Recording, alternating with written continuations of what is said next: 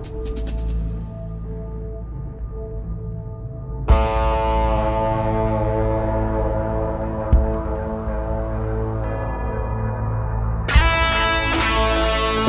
force.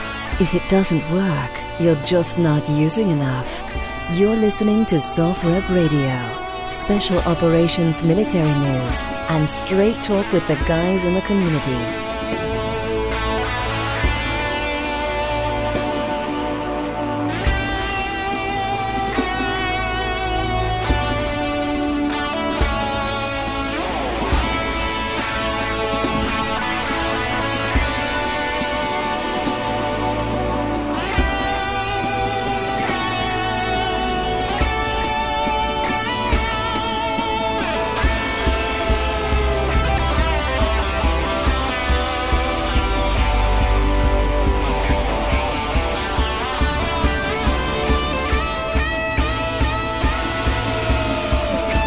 SOFREP Radio, on time, on target, and it has been quite a few years, actually, since we've had Dr. Dale Comstock on the podcast, former Delta Force operator, and the reason we're having Dale on today is pretty interesting. If you listened to last episode and you saw this article, a Middle East monarchy hired American ex-soldiers to kill its political enemies.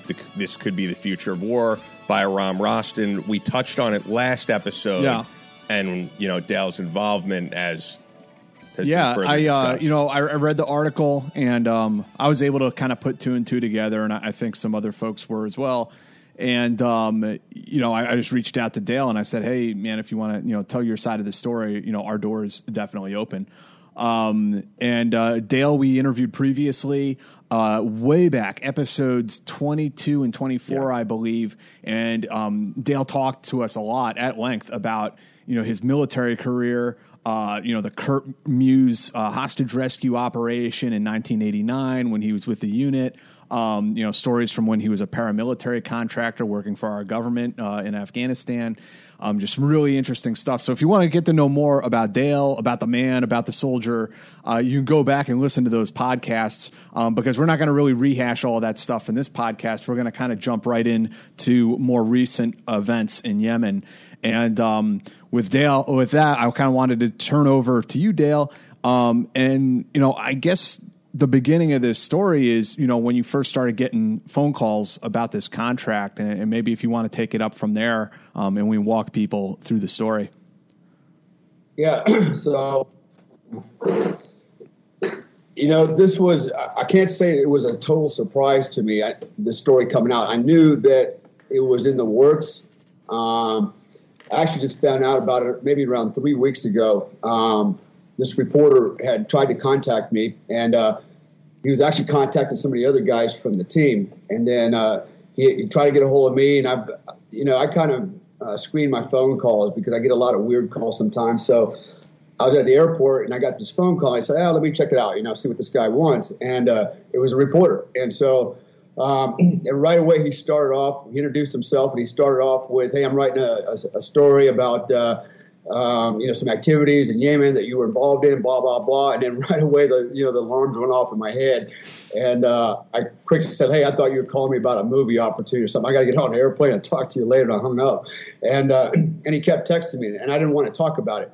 And but anyway, so I called some of the other guys, and they also had received the same calls. And as well, they didn't they didn't talk to the guy. They had nothing to say, nothing to contribute. Basically, the guys that I worked with, all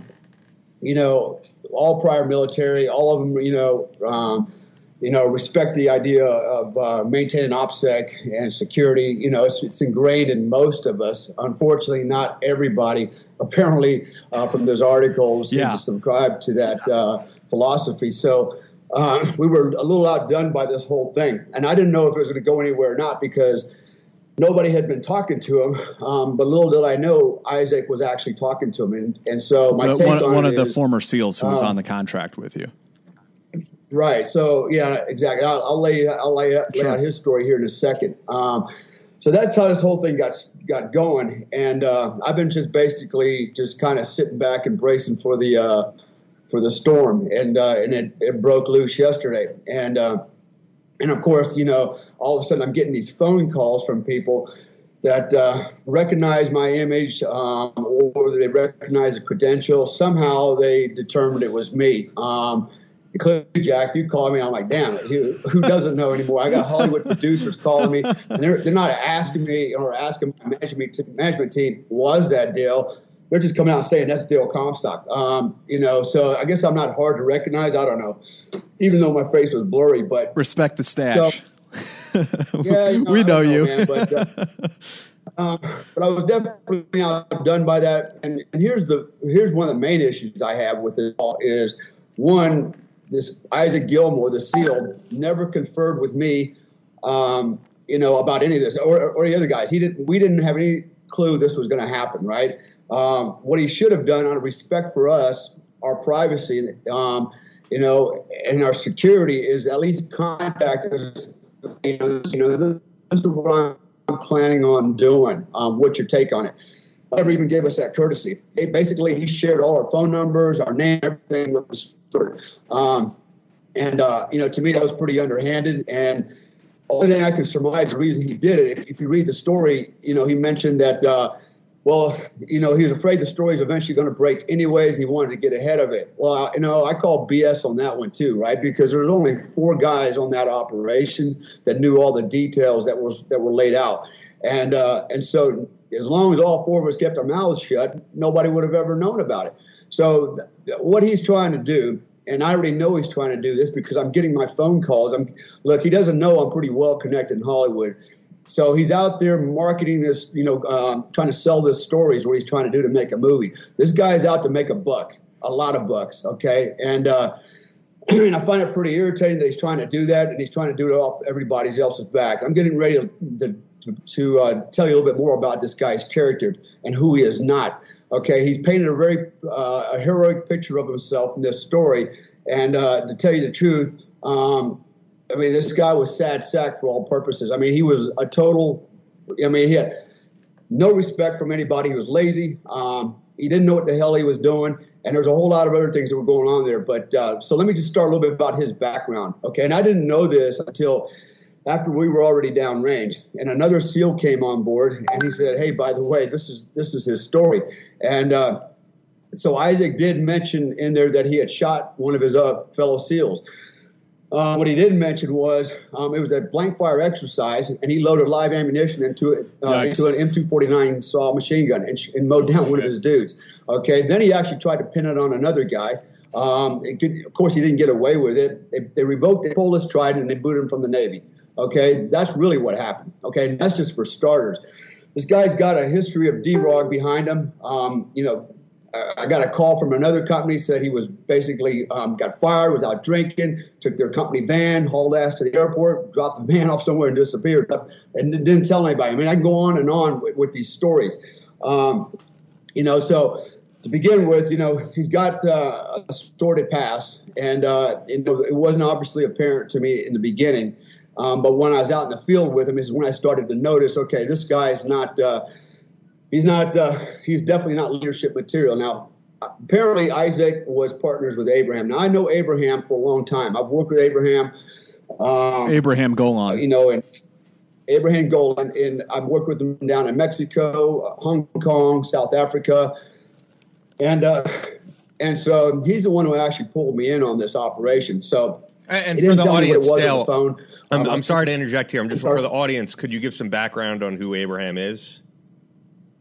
Yeah, so Abraham is a Jewish Hungarian, former from Hungary. He was in Israel, and he ended up leaving Israel. I don't know what all the issues were there, but he ended up working for the French Foreign Legion. He was a major with them, and then he was involved in a bunch of other projects, I guess. Was invited to the United States and awarded his citizenship. And I know there's a lot more in his backstory that's kind of actually pretty interesting. But anyways, he started Spear Operations Group, and he's done well for himself. He really has. And I really don't have anything very negative to say about him, because at least he was honest with me in the beginning, and he let me know what his limitations were, and then why he needed me to be a part of this program. So he had called me. I was flying back from Indonesia, and he kept calling me, and we got to talking on the phone. He said he really needs me for a project, and he wouldn't tell me exactly what it was over the phone. And then finally, he revealed it was security related. And I said, well, Abraham, this might be a conflict of interest because I have started my own company in Indonesia, and I'm in the same space as you, and I'm really focusing on building this business. And he said, just think about it. And then I got another phone call a couple of days later. He bought me a plane ticket to San Diego. He offered me pretty large sum of money for my time, and he wanted to talk to me in person. So I said, okay.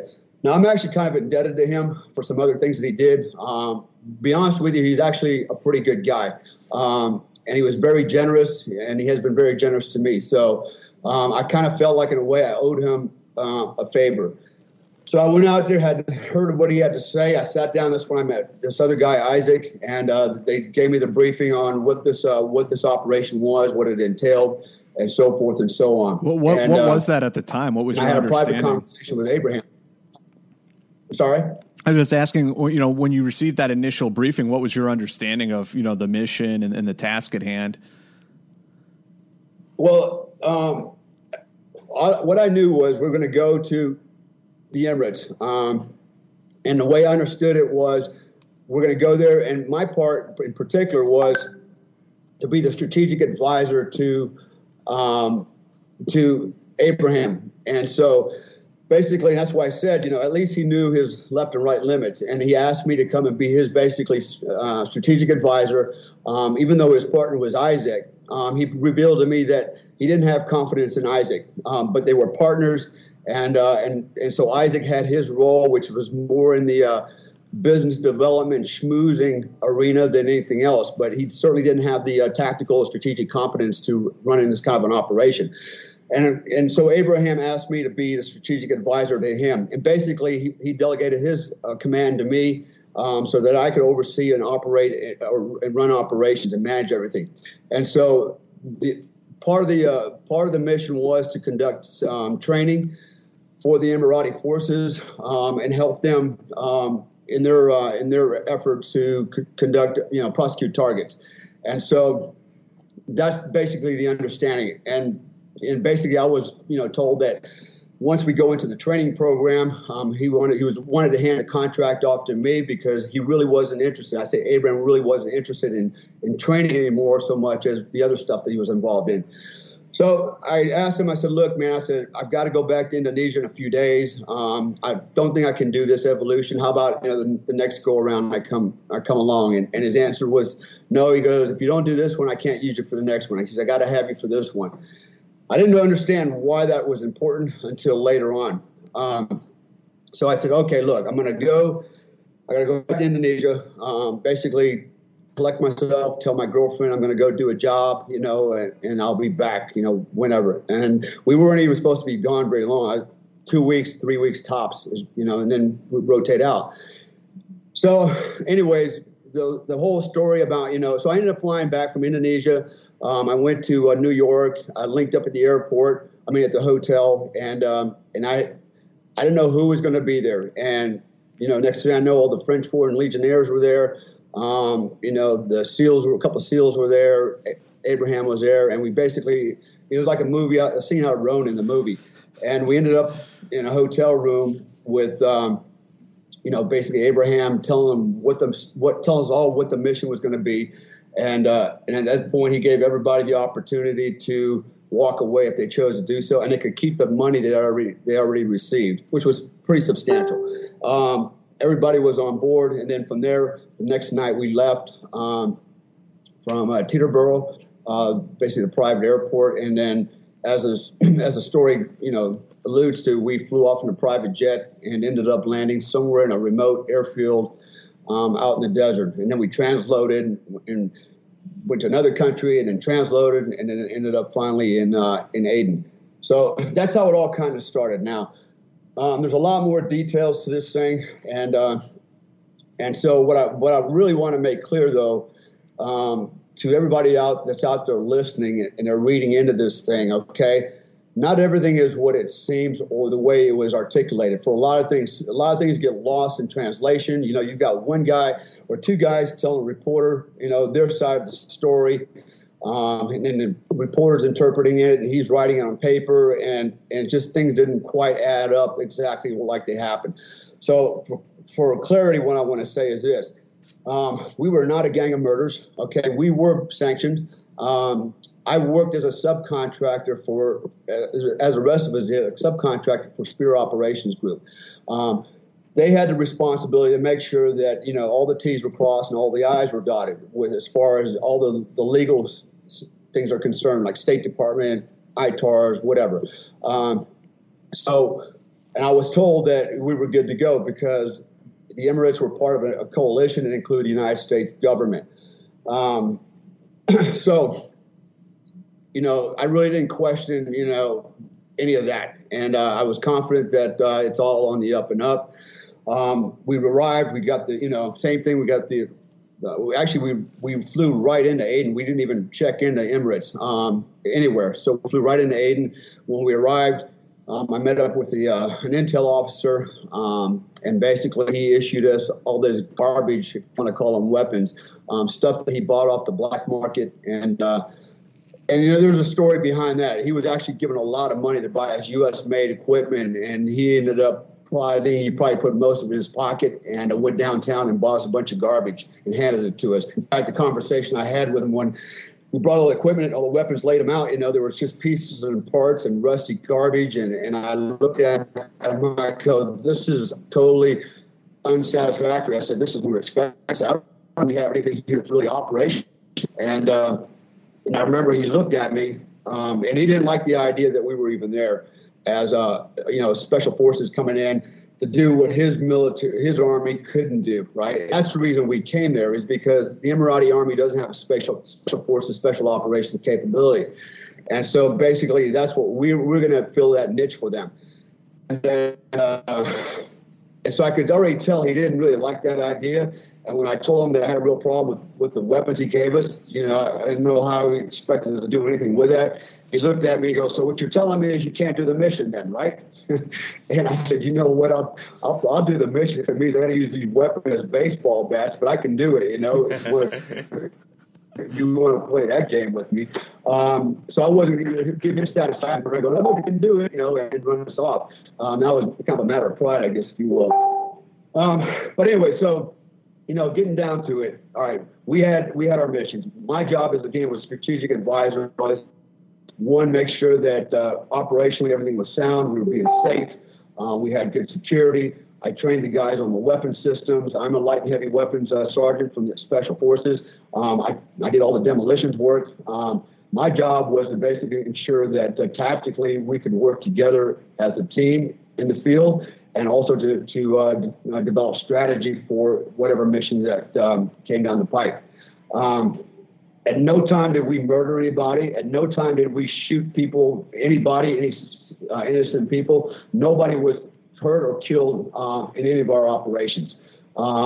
And I don't think Isaac made that very clear.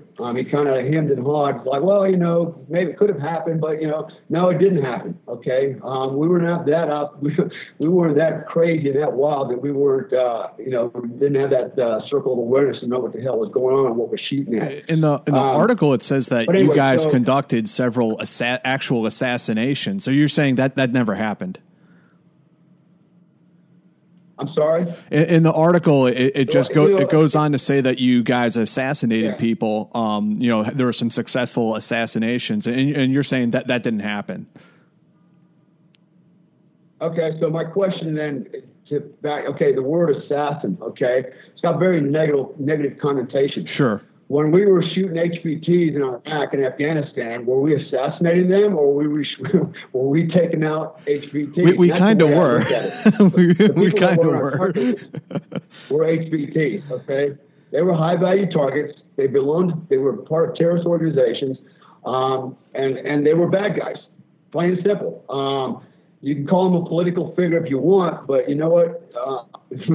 You can go to Sadr City, and what's his bucket? The imam there, Sadr. Is he a political target, or is he also a war fighter? The way I see it, I'm not here just to shoot, guys with guns. I'm here to fight our enemies. That's what it comes down to. That's what we all went there for. The truth be told, I think most of us went there because we saw an opportunity to take the fight to the bad guys, be the terrorists, so to speak. And, the money was okay, but for the risk that we were taking, it was never enough. Okay, we didn't have Big Mill behind us to support us. We didn't have a QRF. We didn't have a medic. We had nothing.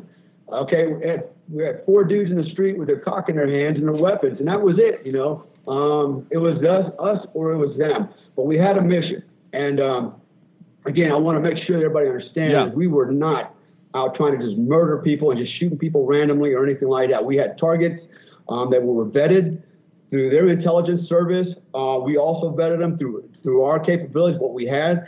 I have a background in operations intelligence from Special Forces. I have a pretty good understanding how IPB works, intelligence preparation of the battlefield. We worked that and we made sure that we had PID the target and that we contained that target. And that's the only person that we went after. So in this story, in this FLIR footage that everybody now gets to see, which I'm kind of stunned that he would even publish that. And the drone footage for a lot of reasons, but to put that out there, that's just crazy. But I know what they were thinking, and what they were thinking was, if you look in the footage, you'll see an MRAP in there, a military vehicle. And by the way, it was actually a military drone that was filming it. So it wasn't like a bunch of dudes were out there, murdering people, just rogue in another country. We were actually had the support of the military behind us, okay? The reality is they couldn't do it by themselves. They just didn't have that capability. And so we did, and what we did is we actually trained with these guys. We worked with these guys. We did drills with these guys. I say these guys, I'm talking about the Emirati soldiers that were in support of us. We were functioning as a unit, and we were basically acting as advisors to them. As far as that footage is concerned, and this is where I have a little bit of an issue, is so Isaac states that the whole thing was botched up, which I call bullshit. Here's what really went down. That vehicle stopped in front of the target building. At that point, we had just rolled through, about 500 yards worth of Al-Qaeda. I mean, literally all over the streets, walking by, just trying to peer into our tinted windows. I mean, they were within spitting distance of us. They were everywhere. Al-Qaeda is actually the action arm for that Al-Islah group. Okay, Al-Islah group, they call themselves a political party and all about peace. And again, I call it bullshit. They use Al-Qaeda as their watchdogs and their pit bulls. And they were everywhere. So when we got in front of the target building, we had a driver. The driver was actually a major from the Emirati Army, an intel officer. Okay, his only job was to drive the vehicle. That was it. And then once the vehicle stopped, he was to get out, run forward down the road, mount on another MRAP that was waiting down range, and be secure. Well, as soon as he gets out, he gets shot in the damn foot. Okay, we're already taking small arms fire right off the bat. Everybody else bails out of the vehicle. From the target compound? Isaac got out. I'm sorry? You were taking fire from the target building? We were getting fire from the direction we had just come from behind us. I got you. Okay, it obviously looks very suspicious. Here we got this $350,000 level 7 Toyota Land Cruiser coming down the road at about 3 to 5 miles an hour. And, when you're driving somebody's neighborhood, they know that car belongs there or not. So that's why we're getting all the weird looks. As soon as we got out, they were on us. For whatever reason, we started taking fire. Isaac got on his side of the vehicle and started engaging. He claims that the gunner in the back, another SEAL with a Mag-58, opened fire. That's not true at all. Isaac was out of the vehicle first. He started shooting. If you look at the footage, you can see he's shooting like at the second floor at the wall. It's like he's just spraying in the air, right? I don't know what the hell he was shooting at. Then the tailgate came down, and that's when the other SEAL came out with the Mag-58 and started putting suppressive fire down range. By that time, I had already dismounted and ran over to the target building. So right then and there, it's bullshit. Nothing was botched up. We right away started taking small arms fire. As just as the door started cracking. So, you can argue any way you want that it was self-defense or whatever, but it wasn't like we just got out creeping along and then, some guy in the back of the vehicle started shooting. That's not what happened. I went to the breach point, and this is where things get even weirder. So I was not supposed to go to the breach point alone. I was supposed to go. Both Isaac and Abraham Golan were supposed to come with me to the breach point and pull security, because basically my hands are full. And I run across the street, and if you look in the footage, you see one guy running down the street, like just take off running. Like, where the hell is he going? Yep. By himself? And then you see the other guy never left the vehicle, which was Isaac, by the way. And he was stating that his weapon was malfunctioning, but he had another AK-47 in the seat right next to him. All he had to do is go down and switch it out. He would have been back in the fight. But he never left. He never left the vehicle. He stayed right there with the vehicle while I was out there, hanging it out there by myself. I tried to enter the building. My mission was to go in there and eliminate the threat. That was it, and I tried to go in, and I was going to go in and basically be as surgical as I could and get in. But they had locked the doors on me. They were on the inside and locked the doors. And that's when I started hearing gunfire also coming from inside. So I don't know, at this point what was going on, but they were probably thinking, holy cow, the boogeyman's outside, and they started to panic as well. So by this time, we had a gunfight going on, and I basically placed a charge on IED in the front of the door, one to cover my withdrawal, and two to take the door out. Hopefully, I would get the target.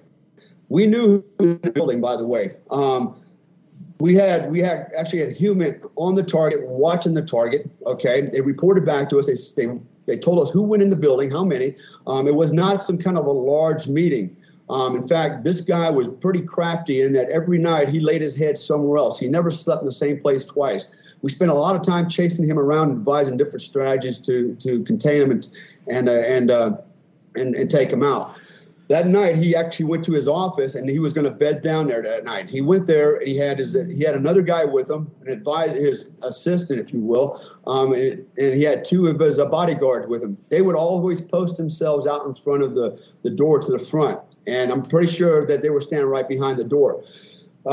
So they were there, and we had the drone helicopter up filming this whole thing the entire time. Okay, those guys never left that building ever. Okay, that's the reason we spun up. We went down there and we executed. We got last minute intel updates. Yeah, he's still in the building. Yes, he's still in the building. It's a go right up until we pull up to in front of the building.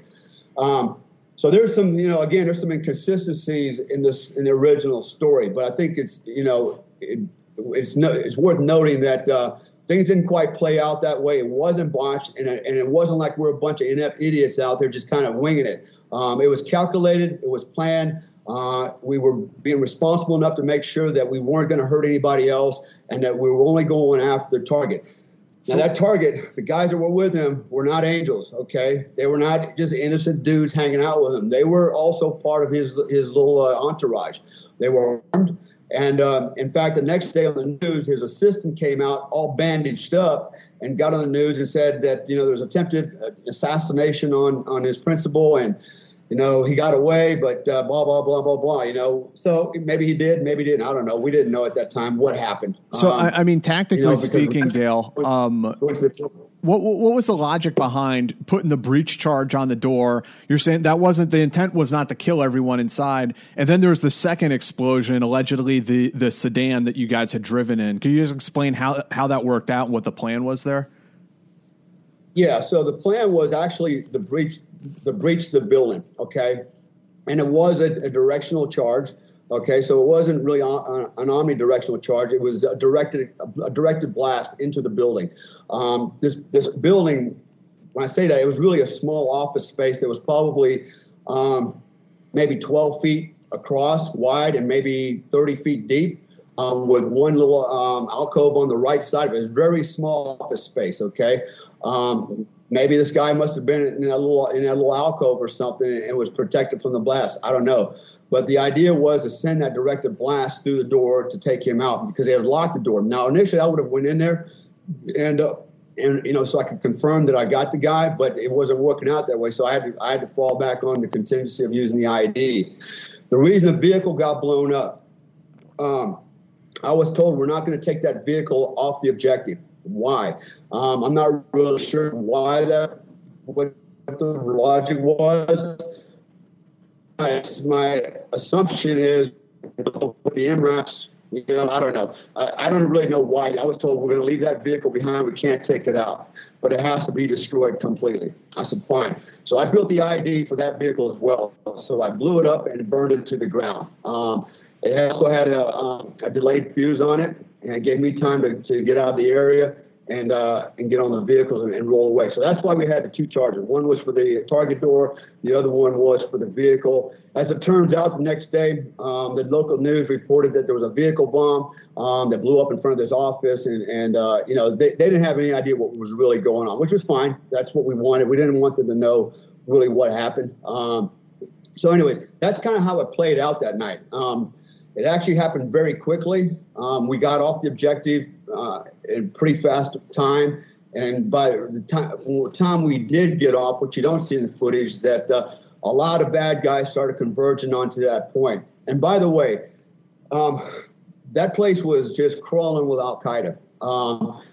And, there's talk about the Muslim Brotherhood and Al-Islah, they're really good guys, blah, blah, blah. Well, actually, Al-Islah is part of the Muslim Brotherhood. The Muslim Brotherhood had built an entire apartment complex for Al-Qaeda in Aden.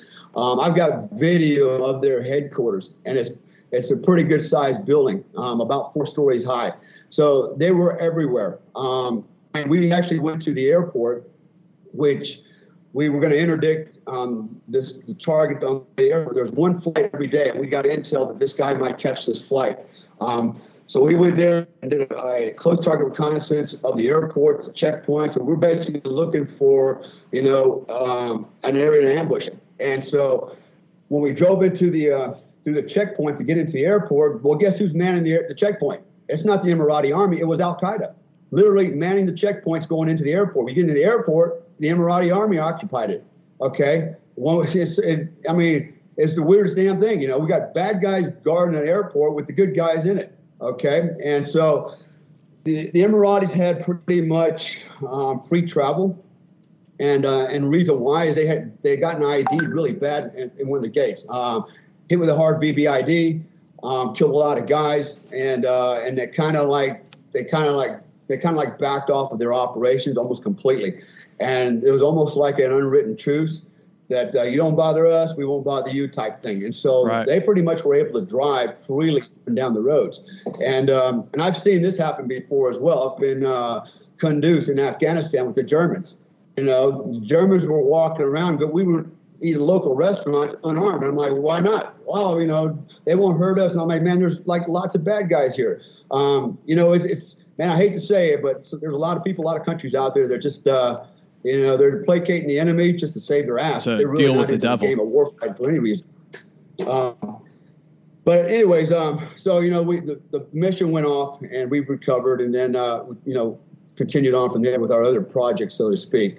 For all intents and purposes, was a mission a success? I think execution was a success. I just think that under the circumstances, nothing went really wrong other than not everybody did their job the way they were supposed to in the support. Because I went to the door by myself. I shouldn't have had to go to that door by myself. I decided I'm going to go ahead and enter it by myself, and I just couldn't get to it.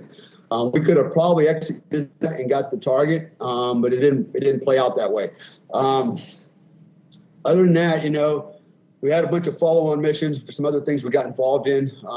And then we did another evolution. We pulled out and came back a couple weeks later to pick up where we left off. And things just kind of got a little slow at that point. And I had a little issue, particularly with Isaac. This has been my problem, and every guy on the team will support me on this. I'm keeping their names out of this right now, but everybody in a show of solidarity. Isaac was a terrible leader. Okay, he made it sound like he was the hero. He was actually the zero. He was the weakest link on the team. He was out sunbathing every day. He was telling the boys, getting him his coffee. I mean, treating grown men as soldiers. Okay, to go fetch his coffee. The guy was rat holing. Sometimes we get a little box of Red Bull in the morning from the cooks and fruit. He would rat hole all that crap in his hooch. This guy did not show any leadership traits. And when I called him out on it one morning, I walked up to him while he's sunbathing, him and Abraham. I said, "Listen, guys, you're paying me a lot of money to be your strategic advisor, so I'm going to give you some advice, okay?" And they kind of looked up at me, and I said, "Yeah, so here's how I'm going to start. Lead by example."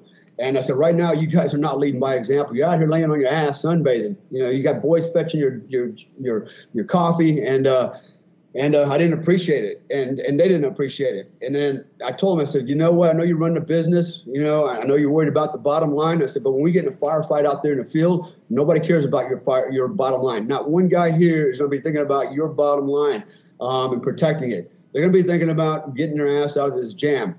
And I said, if you keep treating them like shitbirds here in the camp, when you get out there, you know what?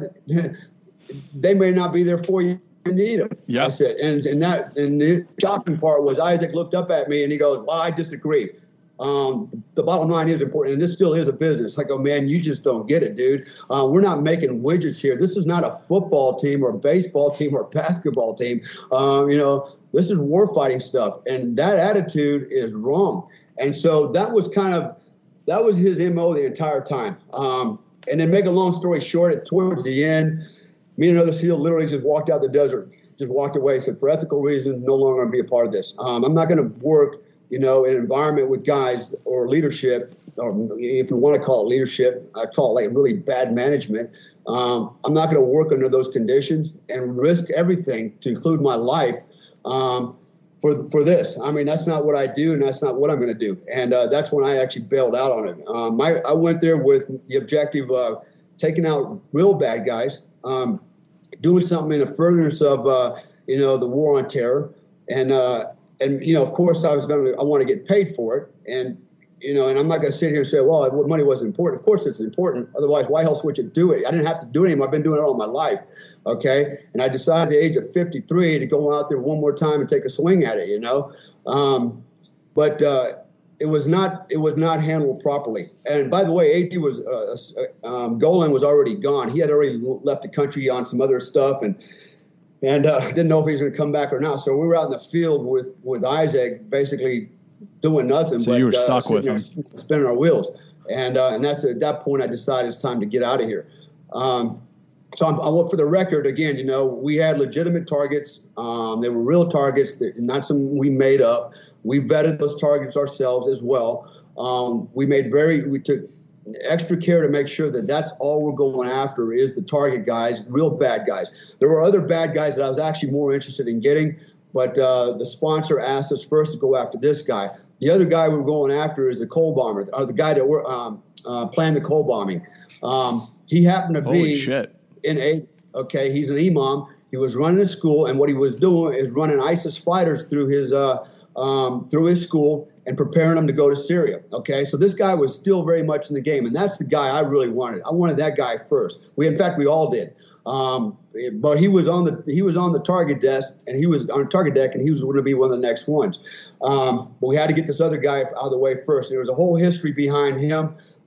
It's the issues with him. And everybody's like, oh, he's just whatever, he's just a politician, he's a nice guy, whatever. That's bullshit, okay? That's not what the intel said. That's not what his actions said. That's not what all the armed thugs around him said. That's not what Al-Qaeda said, hanging around him and protecting his ass in his office. Well, Dale, okay? I wanted to follow up on that one point about the targeting packets. I wanted to ask you, who did up the targeting packets? There's even in the article, there's a slide showing, just like we would have seen in Iraq or Afghanistan, HVT, whatever.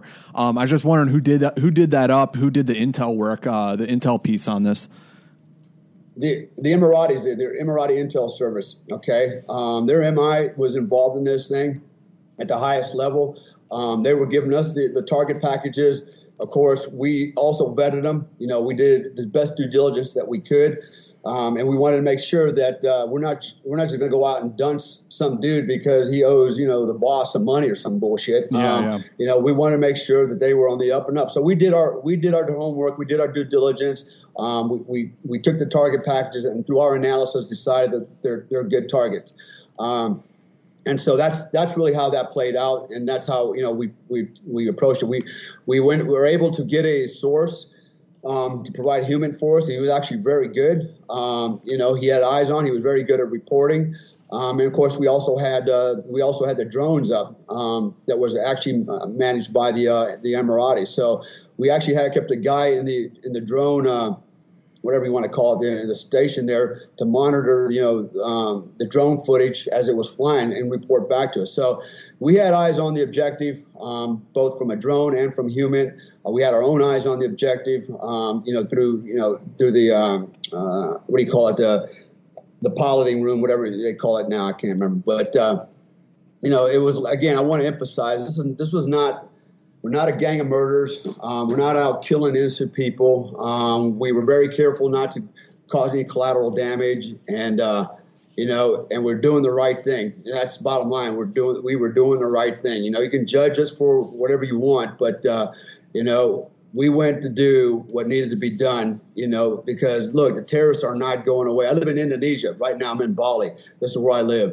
They're here. These guys are coming back here, and they're tearing shit up. They're blowing people up. They're killing people. Okay, they're here. These guys are not going to go away. They're just going to keep moving, and their objective is never going to change. It's going to be to take the West out. I'm a soldier, just like these other guys. We're professionals. We're honorable men. We're Americans, and we wanted to do the right thing for our country. We wanted to do that's what we were there for. It wasn't about, let's see how many dudes we could put holes in and have some fun. Hell no. Who does that for fun? Okay. This is very dangerous. I mean, literally there was 4 of us on a street fight with a bunch of Al-Qaeda one night with no support. We had some Legionnaires that came with us, but they were actually off about maybe a quarter mile staged away in a QRF in their vehicles, just standing by on call. If we got in some real trouble, we would pull them in to get us out. But that was as good as it was going to get. We didn't have anything else. We didn't have air support. We didn't have Big Mill to come in to bail us out. We could have all got smoked out there, and guess what? Nobody in this world would ever know about it. Nobody would have ever known about it. So people call us assassins, mercenaries, whatever. I was a subcontractor, okay, an independent contractor for another company, an American company, going out and doing what we did. Conducting military operations. That's really what it was all about at the end of the day. Dale, about how many operations do you think you guys conducted during the 2 evolutions, the 2 deployments that you guys were over there? We didn't do that many. Actually, most of our ops were reconnaissance, close target reconnaissance. That was most of it, because the truth is, Yemen is a very dangerous place. At least it was back in 2015. There are literally, you could drive down any MSR, and about every 300 meters, you would hit a checkpoint. That checkpoint was either Al-Qaeda, it was either Houthis, it was Yemenis resistance. It was anybody's call who was going to be at the next checkpoint. These guys were operating on the same road, side by side, and they had, I guess, a little truce there, but they were controlling the roads. And basically, we as Americans and the French, we made sure that we hodged up, that we hid in the back of the vehicle so they couldn't see us. Otherwise, it would have been game on. But, that's the way we had to travel, because it was such a dangerous place. Every day, every night, there were firefights, explosions.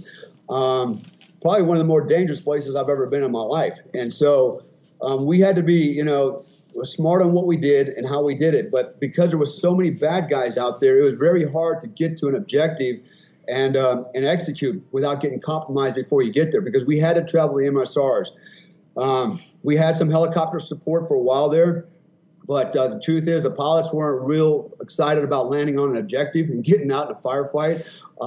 They were more inclined to drop us off at off at a distance, and we would have to hump it in. So it was very difficult to operate there. But we were able to go do some CTRs, surveillance type stuff, and PID targets. In fact, one guy that we were going after was he was an ISIS bomb maker. We had a little what I call a bomb factory in downtown, and he was definitely a guy we wanted to get. And the night before we went to get him, the Yemenis resistance actually took him out. So, there were a lot of guys fighting it out there, good guys and bad guys, and we just happened to be in the mix as well. But again, I'll say that, our objectives and our intent was honorable. And, we had no intention of hurting innocent people or, just randomly targeting people. We made sure we did our job and did our business properly. And so, so this whole article thing, again, it's like got me a little chafed because, when I started getting phone calls and people's telling me that they know it's me, I got a little livid about that because now I'm reading people, especially these left-wing, nut jobs out there, talking about, doxing our families.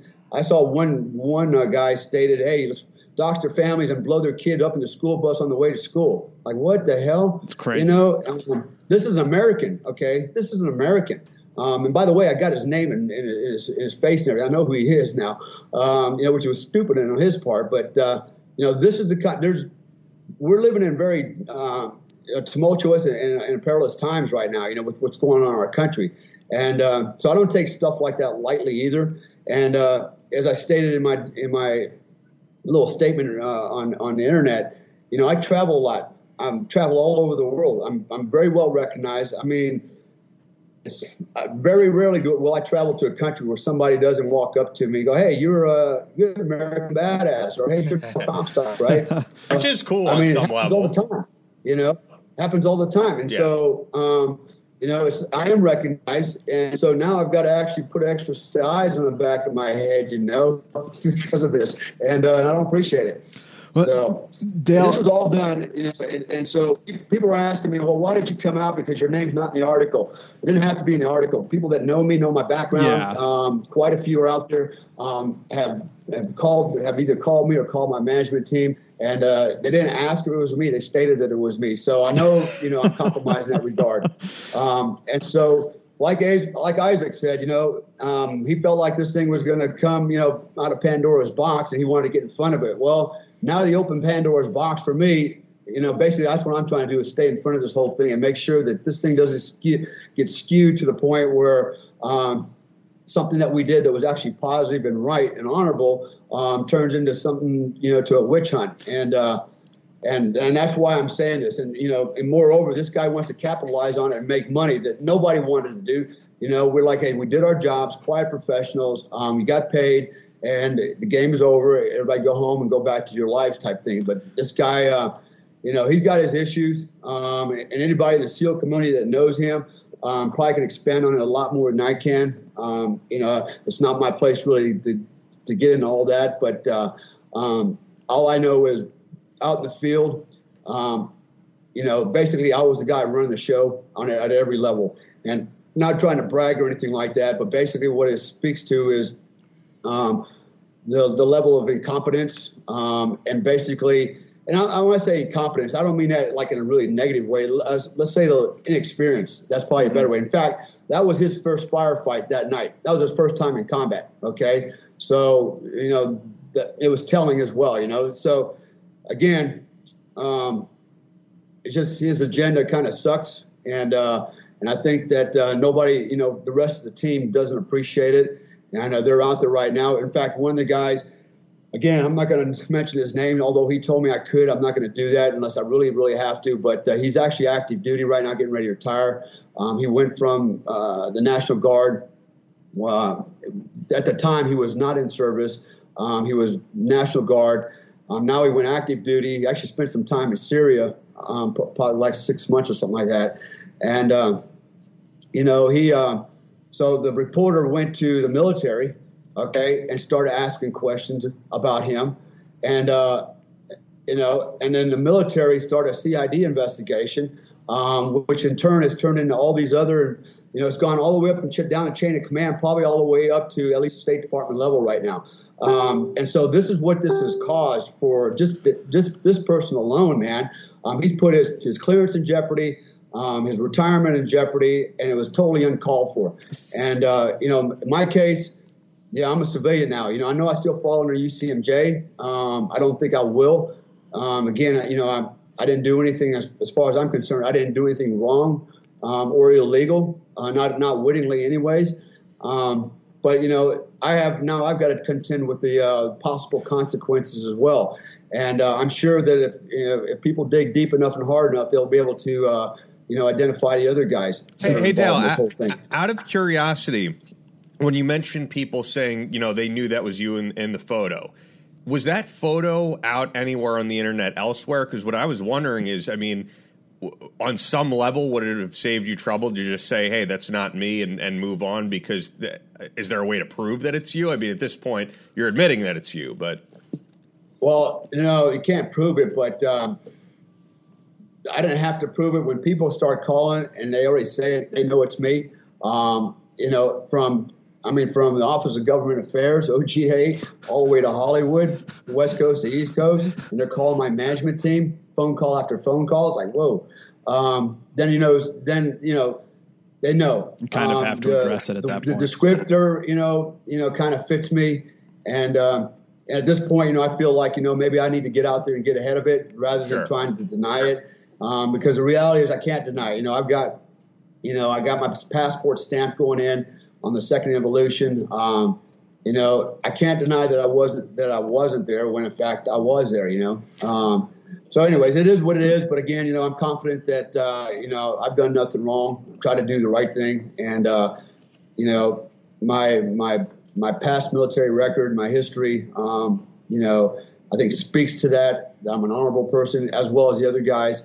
And, there was no weirdness going on there or anything that should have anybody kind of raise their eyebrows at us. Dale, we did what people don't have the guts to do, basically, I did want to ask you, how did this whole thing wind down? How did this contract come to a close? You went over there, there's 2 deployments, and then how did it end? What happened? How come this thing isn't still active?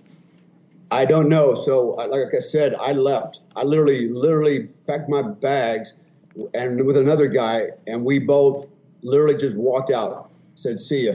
So we made our way back to Dubai, to Abu Dhabi. I made my way back to Indonesia and finally back to the U.S. The other guy, I don't know where he went, somewhere to Europe. I think maybe back down to South America. But we just walked away and never looked back. I never made comms back. I didn't follow up. I was just done. I went back to my life and just said, let me focus on my thing. And so what I understand is that Isaac and Abraham had a falling out. Basically, Abraham fired Isaac, kicked him to the curb, and that's how that relationship ended. Why the contract disappeared was probably because 2 of us walked away. They didn't have enough guys out in the field to continue mission. We were down to just a handful of guys out there, and I decided I wanted no more part of it. The way it was being handled was not when I say handle, I'm not talking about the operations of the missions. I'm just talking about the management, leadership part of it. The day-to-day the day-to-day conduct. Just sitting around doing nothing, and then it just got to be too much, and I realized that I don't have to do this anymore. I did my time in the Army, and the hurry up and wait game, and I said I'm out of here. I got more important things to do.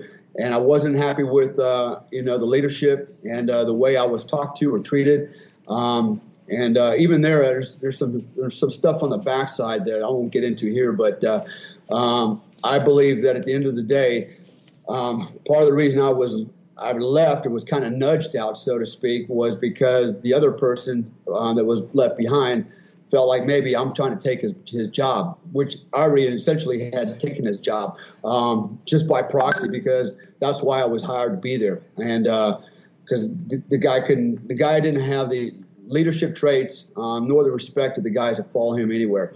They wouldn't follow him to the goddamn shitter if he needed them to go with him and hand him toilet paper. This is where I'm going to do it. And I was just tired of it. So, it becomes a point in life where you just gotta, kind of look at your principles and go, okay, is this really what it's all about? Is this what it's worth, to do this kind of garbage, or can I move on to something of my own again and just kind of put this behind me? So it was, for the most part, I would say operationally it was a success. Even if we didn't take out the target, execution, all aspects of that were successful and we're done properly. But you know what? You don't get them every time. Even in the military.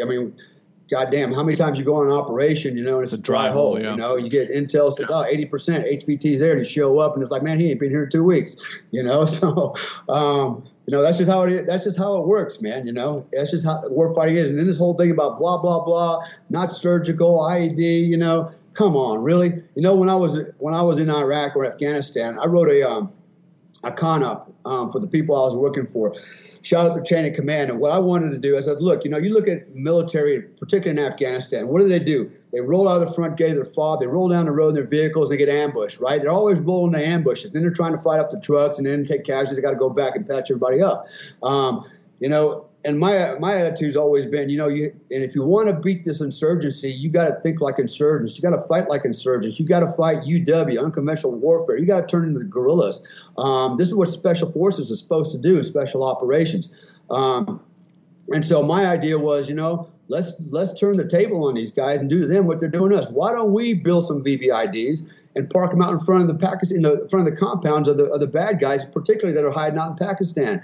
I said, why don't we do that? And I actually had a concept to basically, I call it my monster garage. I was going to build some trucks, pack them with explosives, you know, conceal everything, pre-position them in certain areas at safe houses, and then roll them out, drive them in front of some bad guy's house, and then when he comes out to check his mail, vaporize him. And I sent this whole con up, right? It comes back with bread ink.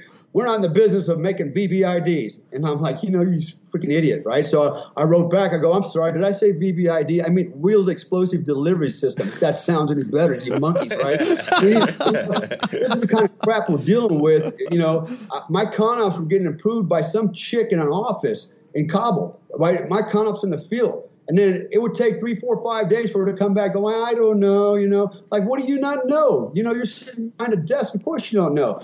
But this is what we're dealing with, this whole political and bureaucratic process, you know, and bullshit.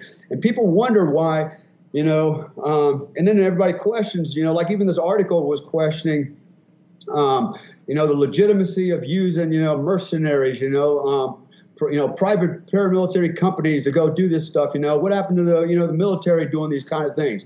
Well, you know what, America, you put so many goddamn restrictions on our military, you know, and rules of engagement. All they can do is get in their trucks and drive to an ambush. You know, I mean, we hamstring our own military. You know, the whole rules of engagement thing has gotten ridiculous. I mean, another classic example is, you know, you can't interrogate people. You know, now you got me on a roll, by the way. Got Dale on a tangent here. I like it, though. I love it, man. But, you know, it's like the rules of engagement. You know, you can't interrogate anybody anymore, man. You know, and this was old McCain came up with this stupid garbage, right? And so what ended up happening was the bad guys, they got smart. They go, they can't interrogate me, right? So when we would go to roll them up, if we didn't kill them, the first question they would ask is, are you arresting me as a criminal or as a terrorist? And they were hoping you said terrorist, right? Because if you were arresting them as a terrorist, that means they got to spend 3 days in your fob, eating good food, warm blankie, you know, and they didn't have to say a word, not going to get beat up, nothing bad's going to happen to them, and then we're going to send them with all their gear back home, right? That's how it works. But if you arrest them as a criminal, that means you're going to hand them over to the Afghan police. Ooh. That was going to be a bad night for them. And they probably wouldn't see the daylight again for a long time, right? They feared that kind of crap. And they knew the game. They knew we weren't going to interrogate them. You know, I mean, interviewing was just ridiculous. It's like, you know, it's like a job interview. I mean, they're not going to tell you the truth. It was counterproductive. And the problem was with that is a lot of times there was critical information, intelligence that we needed like right now that we couldn't get because we couldn't interrogate them. I can tell you going back, you know, a ways when we were in Iraq. And we, you know, if you want to call it an interrogation, look, I've been through worse interrogations in SEER school than what was going on over there. Basically, these guys would crumble if you just kind of yelled at them. You know, I mean, they'd piss in their pants because they thought you were going to crush them, and you didn't have to do anything. But, you know, flinch, and they tell you the whole life story. But, you know, we used to get information, useful information. We used to locate IDs on the side of the road because of that, and we saved, as far as I'm concerned, we saved American and coalition lives. They took that ability away from us. That was McCain who took it away from us. Okay, He was the big mouth, the big advocate for that, and I have no respect for the guy. Everybody says, "Oh, he's a whore here." Well, baloney, man. As far as I'm concerned, he's probably responsible for a lot of dead Americans right now because of the policy that he basically enforced. So, at the end of the day, when people go, well, what, mercenary, like it's some kind of a bad thing, all we are, we're professional soldiers. We decided to help a coalition army, friends of ours, all right, to do the same thing that we did while we were in the military, and that is fight terrorists, fight the war on terrorists, man. And that's it. I mean, so that's it. Do you see this as a private military contractor? I mean, do you see this as let's say a viable strategy to fight terrorism worldwide? Because I think that's kind of at the heart of this article and what the author of the article is questioning. And I think you've given your take on a lot of it. But how do you see is this like Eric Prince, for instance, is proposing that we kind of do this, expand this model all across Afghanistan? I mean, what do you make of that? What do you think of that, of somebody who kind of worked where the rubber meets the asphalt? Yeah, and so, okay, I can see where this can get out of hand, where you can get, groups out there that just go rogue, right? And just start, they're Colonel Kurtz up the river just hammering everybody, and they just lose, all sense of responsibility, and just do what the hell they want. I can see the problem, how that can be problematic. I think if it can be controlled and you can actually have organizations that are operating under the same kind of rules and disciplines that the military would be expected, then I think it's viable. In fact, as a civilian, I would gladly do that, fill that role, and with the understanding that, if I get killed, I get killed. There's not going to be an SGLI life insurance money for me. If I get shot and blown up out there, I'm not going to have Big Mill come and pull me out. I'm not going to have all this other stuff, or maybe I will. But I'm willing to go out there just as an independent contractor, a mercenary, if that's what you want to call me. I don't care. And go out there and do what needs to be done and take that risk. That's why I get paid the big bucks. I'm the guy that's willing to go do that. And, truth is, America needs guys like me. They need guys like they were willing to do this kind of stuff. Other countries need it. And, of course, they need it. That's why they called us, because they didn't have that within. They didn't have that capability within. That's why they asked us to come and do this for them. We brought a capability they didn't have, and the way I looked at it, we all looked at it, was like, hey, you know what? We're helping a fellow nation take care of bad guys, just the same bad guys that Americans are interested in. In fact, so much so because while I was there, I still remember when I saw Eric Prince land in our compound. That was after the big firefight that he was in, his company was in with the Saudis on the border. I think he lost 12 guys, the Colombians, one night. And he showed up the next day on a helicopter. Now, I don't know if he knew we were there or not. We basically hid behind the sandbags. And then I watched JSOC come in, or some element from the military come in. And, so the writing was on the wall. The U.S. mill was going to come in. They're coming in. They're already here. So I know there were some things that were going on. I couldn't say exactly what they're going to do or when they're going to come in. But, now there's a lot of activity over there still. It's a hornet's nest. I mean, you got everybody fighting everybody. You got the Iranian-backed Houthis. You've got, the Saudis over there. You've got the Houthis, the Yemenis resistance. You've got ISIS. You've got ACAP. You got the Muslim Brotherhood. You got a lot of bad cats over there. And if we don't deal with it, it's just going to be another. If it doesn't get fixed, eventually it's going to become another Afghanistan, where it becomes a training platform for future global terrorists that might emerge from that. So, to answer your question again, I think it's viable at a small scale, but it's going to have to be closely monitored and managed, because I can see guys. Yeah. We see it in the military. Guys are always, or not in the military, but now, working for these PMCs that go overseas. They go work for whatever company, and they totally lie about their resume, right? Their DD-214 is all bullshit. I mean, guys go over there, literally never been in the military, and they're running security details and have everybody believing they're a SEAL. SEALs seems to be the famous thing to do, is tell everybody you're a SEAL, right? I think I've met 20,000 SEALs already. I only thought there was 700 or something like that, but I'm pretty sure I met at least 20,000 of them already. everybody's a SEAL, and of course every SEAL's a Dev Group guy, and whatever. But so unfortunately, it's that way. But I think in certain circumstances, if it's properly managed, maybe under the auspices of or the direction of the government, like in this case, for example, Spear Operations Group was working under the auspices or the control of the Emirati government. And actually, there were other governments involved, too. He kind of alluded to that a little bit in the statement. The Aussies are over there a lot, aren't they? I'm sorry? The Australians are over there quite a bit, aren't they? You know what? While we were there, I don't think there was anybody other than us.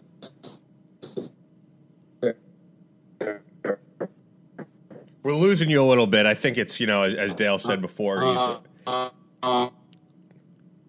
he's over in Indonesia. Yeah, so, yeah. The connection can get a bit screwed up. I think we got you back. The Frenchies and Americans. I don't. If we disconnect with Dale, I'll try to reconnect for a second. Let's see if we get him back. Can you hear me now? Yes. Can you hear me now? Yes. All right, I'm back. I was just talking about Australians working with the Emiratis, and you were saying no, there's something else. I don't remember seeing any. That doesn't mean they're not there. I just didn't see them. Definitely didn't see them in country. But that was a scenario where the Emirati government was kind of, the reporter used the word masters. I kind of find that a little stupid to say that. They weren't our masters. Okay. They were our clients. They were our sponsors, so to speak. But, there was a chain of management there, a chain of command, right on down to the company. Spear Operations Group was awarded, guys were, given rank, uniforms. And so I feel like there was some control there still because we did have someone to answer to. It wasn't like we're just answering to God, or ourselves. We actually had to answer to the Minister of Defense, and to the Emirati government and right on up the food chain. So in that regard, why would we go out and just start smoking everybody for this was a major contract, major contract, hundreds of millions of dollars. So why would we jeopardize that by going out and just laying waste to everybody? Okay, even the Emiratis would have been like, hey, dude, we didn't hire you to be murderers, okay? And they would have pulled that contract in a second. That's not how it works, okay? There was an incentive for us, a monetary incentive to keep it safe, okay, and do the right thing. Of course, there's a political reason for that as well. And as far as I'm concerned, and the other guys, there was a moral reason to do it properly as well. We're not murderers, okay? By far, we're not murderers. We're soldiers. We're professionals, and we did a professional job as far as I'm concerned. One thing I wanted to follow up with you on, and maybe you know nothing about this, Dale, but it's in the article about this former SEAL named Corbett, who apparently went to Serbia with Golan and got hemmed up over there and is still in prison. I was just wondering if you knew anything more about that. I wasn't there, so I don't know what happened there or the circumstances behind it, but I do know Dan, and he is quite a character, and he's the guy you want on your left or right side if you get in a firefight, that's for sure. But I was not there when all that happened to him. Like I said, I walked out the desert, and I never looked back. Those guys continued whatever they were doing. I guess they ended, I don't know, Dan ended up in Serbia. I'm pretty sure he didn't go over there on vacation, so, he got there somehow.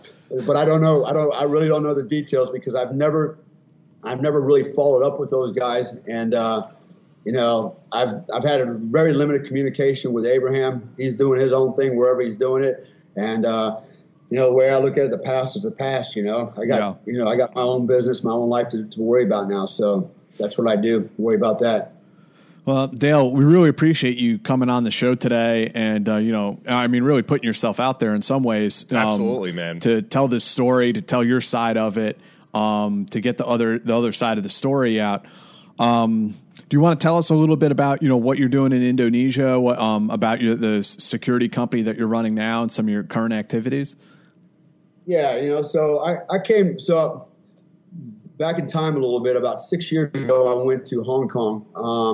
I was over there actually working for the same guy.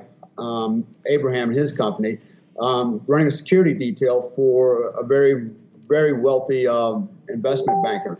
And then, anyways, I ended up going from there, coming to Indonesia, and I came here to visit my girlfriend, basically. And then after hanging around for a while, I saw that there were some opportunities for security here.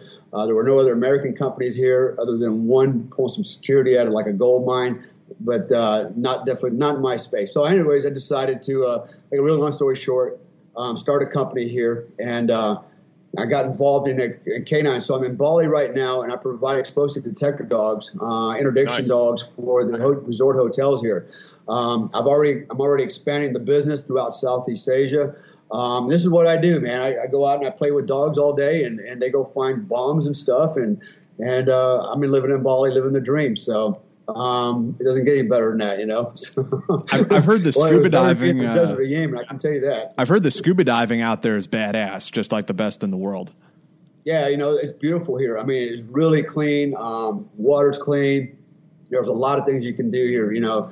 Whatever you're into, fishing, scuba diving, man, whatever, man. It's all here. There's so much to do on this little island, and it really is a little piece of heaven.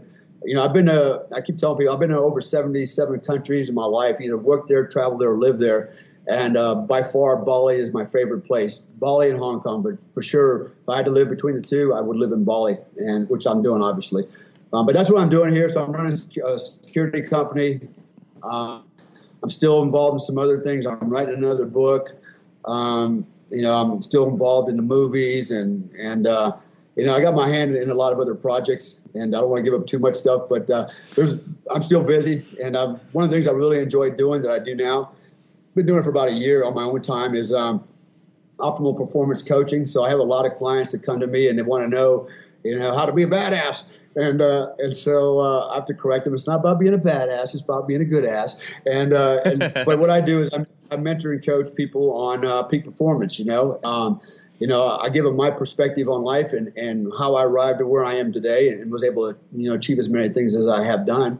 And I kind of give them, you know, my secret sauce, so to speak, the formula for success. So works pretty good. I actually have a guy right now that's an international speaker. He's also a coach. He is ranked as in the top 1% of income earners in the world. And he's actually one of my clients. He comes to me for coaching, which is really cool. So, you know, it's doing okay. I do it on my own time. It gives me, I fill the gap in my, you know, my free time, which I don't have any. I sleep about 4 hours a night, but I enjoy doing that, and I enjoy helping other people, you know, and trying to help them improve their lives. So that's kind of where I'm at and what I'm doing now. I still have a place in Panama City Beach, Florida. Mine actually didn't get wiped out, my home, by the hurricane. It's actually still standing, and I was going to go back, but I actually have a friend, him and his family, they lost their home. And so I basically let them move into my apartment. So they're staying in my apartment until they get on their feet. And then once they're gone, I'll come back. But I do travel back and forth between Florida and Bali about every 3 to 4 weeks to see my little girl, my baby girl back in Florida, and then come back here and, you know, see my girl here and baby girl's here and dog's here. So I got 2 lives. 2 sides of the world. So Dale, I love that. I love that video that's on YouTube of you from like the early '90s with Jim West. Oh yeah, training, you know, doing those demonstrations in that bar, and it's so funny. You look at the comments there; they're like, "Is that Dale Comstock?" And it is hard to believe it's you. Like you look like a totally different person at that point. I was a little gangly nerd. I was about 160 pounds. And I was there with Jim. I still remember the bar and everything, the whole scene and everything. And then Remo Butler, General Butler, he was also, and a girl named Judy Mayran. At the time, she was a captain in the Air Force. So it was the 4 of us, and we went there and we made that series, which was kind of cool. It was a lot of fun, you know. And I still work for that company, by the way. In fact, I produced quite a few training DVDs through them at FightFast.com. Yeah, Jim does a lot through them still. I'm sorry? Jim still does a lot through them. Yeah, I've actually made quite a few products through them. And in fact, I've just made another series of DVDs on training canines from soup to nuts. Nice. So that should probably be coming out in about the next 4 weeks, 4 to 6 weeks. It took me almost a year to make it all. But that's coming out. I've got my bulletproof backpack. It's been selling really well for about the last years. and we're coming up with a new version of that, a new improved version. But, so I've got quite a few plots in there. So these are the types of things I'm still working on, and I do that because, one, I like making things, and I like teaching, and moreover, it's residual income, so I have money coming in, and I don't even have to do any more work. I just do all the work up front, which, it's not a bad way to live. It allows me to stay here in Bali anyways. I dig it, man. And if you guys want to follow Dale on Twitter, it's at Dale Comstock, Instagram at Official American Badass. The first book you put out was American Badass, The True Story of a Modern Day Spartan. That's actually how I met Dale when he was out promoting that at Sirius. The previous episodes you were on, as Jack said, if you want to go back and visit Dale's history, episodes 22 and 24, which is before I was even here. It's like 5 years ago. It's been a while. It's hard to believe, Dale. We're now almost at episode 400. So 22 and 24, that's a while back. And we got to have you back on for something just positive going on in your life. Yeah. It's great to have you on for this type of thing, but don't be a stranger. We love having you on, man. Yeah. Well, thanks for having me on here, man. Give me an opportunity to kind of, give my side of the story, because what's really important to me, again, I want to emphasize, it's, I don't want people out there thinking that, we're a bunch of cowboys, that we didn't know what we're doing, that we're out wrecking people's lives, that we're reckless. That's not what we did. We were all consummate professionals, and we did the right and responsible thing.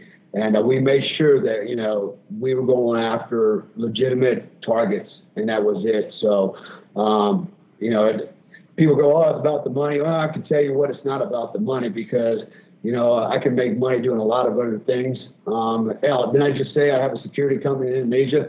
So, it's not all about the money. The money it pays for my time, but really it was the mission. The mission is to win the war on terrorism, man. That's it. That's to save people's lives. That's what it all comes down to for me. And I can tell you that's what the other guys were thinking. They feel the same way I do. And by the way, these guys, I don't know if their names will ever come out, although they've given me permission to speak, on their behalf and mention their names. They're all consummate professionals. I mean, they're the kind of guys that you would expect, in the military. When you're a special operations team, everybody that pulls their weight, they take care of each other. They'll take a bullet for each other. There's no shenanigans except for that one guy that we've already talked about. There's a true brotherhood there. And to this day, there's still that bond between us. And so, we have one person that really disrespected that. And that's why I'm here today, because, I don't appreciate it. And I don't appreciate, the drama that some of us are going to have to go through. And I feel for the other guy in the military, and who knows what's still going to come. But I'm confident that we didn't do anything wrong.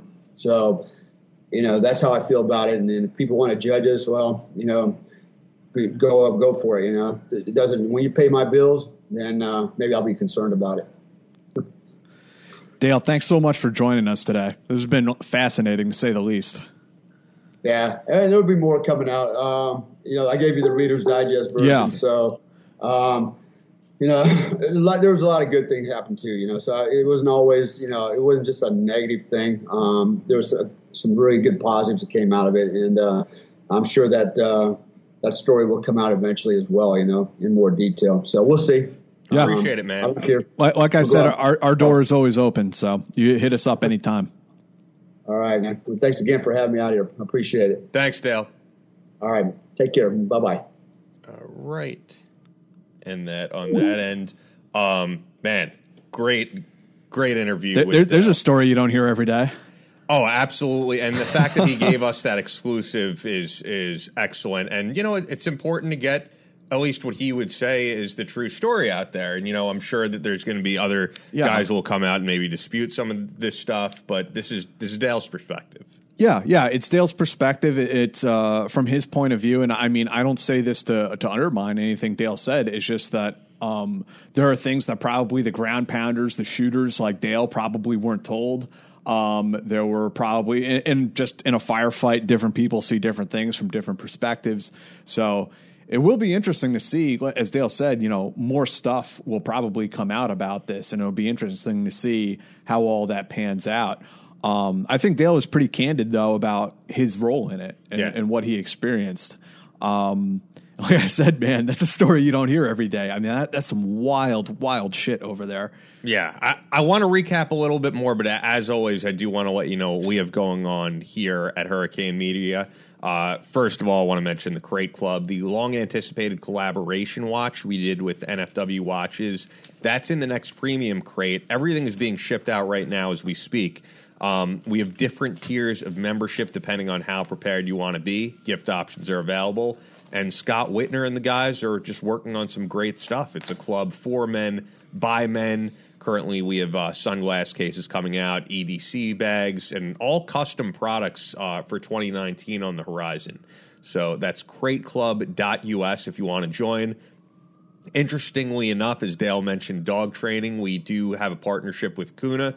And with Kuna, they have a team of trained canine handlers picking out a box for your dog each month of healthy treats and training aids. It's custom built for your dog's size and age as well. Doesn't matter what type of dog you have. Kuna is going to hook you up. So it's efficient for you. Your dog's going to appreciate it as well. And that's spelled CUNA.DOG. Also, the Spec Ops channel. If you want to watch all those inside the team rooms, all the old inside the team rooms we've done, Navy SEALs, Army Rangers, Green Berets, cut from the same cloth, the new intelligence one, it's all on there, as well as our premiere show training cell, where you'll see guys training in all different conditions, different operators from different branches. And you can take advantage of a 50% off your membership for only $4.99 a month. That's at specopschannel.com. Specopschannel.com. The SOFREP radio app is now up if you have an iPhone. So check that out. I know you're an Android guy. I think the Android version should be up in the next coming days. SOFREPradio.com is up. We're doing these recordings on video that some of you are watching. Those are up on YouTube, on the SOFREP YouTube channel. But like I said, it was interesting to have Dale on for the first time in ages. I mean, we did have him on really briefly at an Inside the Team Room years ago, but it's just been way too long. And, you don't want someone on in these circumstances where they're under high pressure. Yeah. And I do think it's a high-pressure situation. I mean, there's a reason why, in my opinion, Dale kept repeating, I don't think we did anything wrong, because I do think he's feeling stress. Yeah. I mean, I saw an article, was it this morning or was it last night? And it was written by a one of these national defense lawyers, and he was saying DOJ needs to prosecute all of these guys.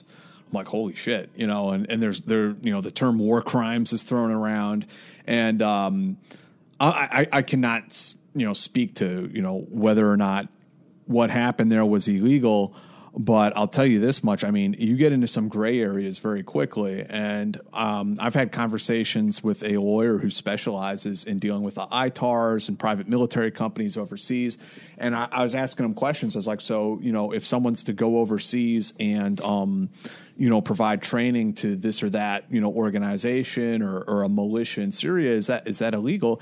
And the answer, this is the best answer he could possibly give, was as long as it doesn't violate any norms, you should be okay. Now, should be okay, but also, what the fuck is a norm? Yeah. And I understand what norms are. We talk about that, in college, when you study political science, about political norms and social norms and so forth. Well, war is not. But if you get prosecuted, if someone decides to prosecute, you're being charged in a court of law, not a court of norms. And you look at the judge and say, well, I didn't violate any norms. He's going to be like, I don't fucking care. We're not talking about norms. We're talking about the law.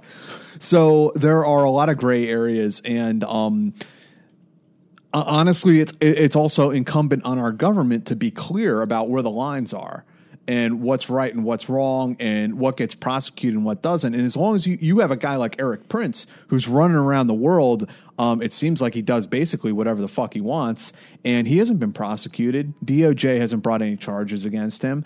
So, I mean, if what they're doing is they're sending the message is, okay, that's the new norm. Yeah. That's what's normal now, is that you can go and do that. So, of course, when this guy, Abraham Golan and Dale Comstock are like, well, why can't we do this? Everyone else is doing it, right? So then it becomes a norm. So, and now you have to distinguish between a norm versus the law. And if you have a law, but it isn't being enforced, then what use is it? And what does it really mean? So these are all these gray areas that exist, and it's anything but clear. I'm assuming every guy who is on this operation must be just furious with this seal right now, because this would have gone completely unreported, would have gone completely under the radar, if not for this guy, probably. Well, yeah, I mean, we're just, and I think we commented on this last time, that it's just harder and harder to hide these types of things when we live in such a technological world where everyone has a camera phone in their pocket that's connected to a digital network. I mean, maybe it would have come out, maybe it wouldn't have, but, really the part that would chap my ass is that, he gave up the names of all the other guys and their pictures and everything else. Like, that's kind of crossing some lines. I mean, it's one blurred out face. It's one. Didn't give up the name of Dale. He did to the journalist. Okay. And the journalist chose not to publish those names. Now, it's one thing to go to a journalist, I suppose, or a Hollywood producer and say, this is what I did and this is what I experienced. But it's another thing to say, okay, I went there and I was also with this guy and this guy and this guy and this guy and this guy, and here's their pictures. I mean, that's something totally different. Yeah, absolutely. But nonetheless, they must be absolutely furious with him, I would think, especially if, as Dale was saying, that it was being done for like fame, Hollywood type of. It's such a SEAL thing to do. That would be the stereotype, I guess. Yeah. But no, and you know what? I was going to say, I do encourage everybody to read the full BuzzFeed article, and then there's also the video on there, and the drone footage from the operation that Dale was talking about, where he was putting the IED on the door. But people are wondering, is that Dale? That is Dale. That is Dale. That is Dale on the drone footage placing the charge on the door. Yeah. And if you go to the BuzzFeed article and you watch that drone footage, the guy running to the door is Dale. So if you go to softrepradio.com, I know I can't attach articles on all the apps, but if you read the full article attached to this episode at softrepradio.com, I will link to the BuzzFeed article, or you can just look up the title and it should come right up, which is Monarchy Hired a Middle East monarchy hired American ex-soldiers to kill its political enemies. Could this be the future of war? It's by Aram Rostin. So give it a look. I mean, we have nothing attached to this article, but I think it's worth people reading. It's very in depth. And after listening to that interview, if you haven't read it already, you might want to. Yeah, I think I don't think Dale and the author of this article are necessarily disputing the facts of what had happened as much as they're disputing the context and the morality of it. And I would also disagree with the author of the article. Some of the things he says about private military contractors and mercenaries, I mean, he blurs a lot of lines, and it's not a very nuanced argument that he makes. I mean, in some senses, he conflates being a mercenary like these guys were with being a private security contractor working for the United States government. Say you're working for you're a ground branch or a GRS CIA contractor. You are working for the U.S. government, and it's just not the same thing as being a mercenary working for a foreign power in a third country conducting direct action operations. I mean, these are just I understand it confuses the public sometimes, but there's just a world of difference between these two types of contracting. Well, give it a read. Hope you guys appreciate this episode. Loved having Dale on. We will definitely have Dale back on. Leave a review for us on Apple Podcasts, as we always mentioned. And then the last thing I wanted to mention, actually, is we've had on Phil Labonte from All That Remains, and yesterday we heard about the death of their guitar player, Ollie Herbert. So rest in peace to Ollie. And I saw Phil posting about it on Instagram, and just it wasn't even like memorial stuff. He was just like, "Fuck, this day sucks," with the picture of his longtime guitar player. They were the two founders of the band All That Remains. And we love having Phil on here, so it just sucks to hear that news. And then, you know what else I was going to say? I am no longer going to tease out who the next guest is, because every time we've done it, the past few shows, we've been wrong. Yeah. We're going to have the authors of Like War, which we are going to have one of the authors of Like War a week. I should say, because it might change. Yeah. A week from today. we were supposed to have my wife your on, wife Benny on, and then we changed it out. My wife. Benny's great, but she does come second to Dale Comstock in a time like this. This is breaking. Pretty news. urgent. Yeah, this is breaking, and Benny was actually kind of happy because she's still jet lagged from coming back from Italy. Yeah, so we'll have her she was happy to hand it off to Dale. Yeah, I think sometime either the day of or before the premiere of her film, which is November 15th. Yeah, I Am the Revolution. Very psyched to see it. I hope to be at the premiere. And then I also teased out that we're going to have a certain general on. I guess I could mention it now. I mean, General McChrystal's people reached out. We thought we'd get General McChrystal on, and it's just like I've been going back and forth with them, and he's going to be in the city. And then they're like, oh, he can't do this date, maybe a phoner in the future. And I gave them a bunch of dates, and they're like, well, he can't do those. So I don't know. Maybe we're not important enough. That's what I think it is. Maybe in the future, General McChrystal, I mean, I'd love to have him on the podcast. They sent out books to us, and I went back and forth for about a month to get him on. So I was kind of confident that we would, and, sometimes these things fall through. So I'd be happy to have him on, of course. Who wouldn't be? But this was excellent. And I'm sure we'll have Dale back on. As Dale said, he's working on a new book. So, and his last book was kind of short, as you mentioned. Yeah. I mean, Dale is a busy bee. He gets into so many things. Yeah. All right.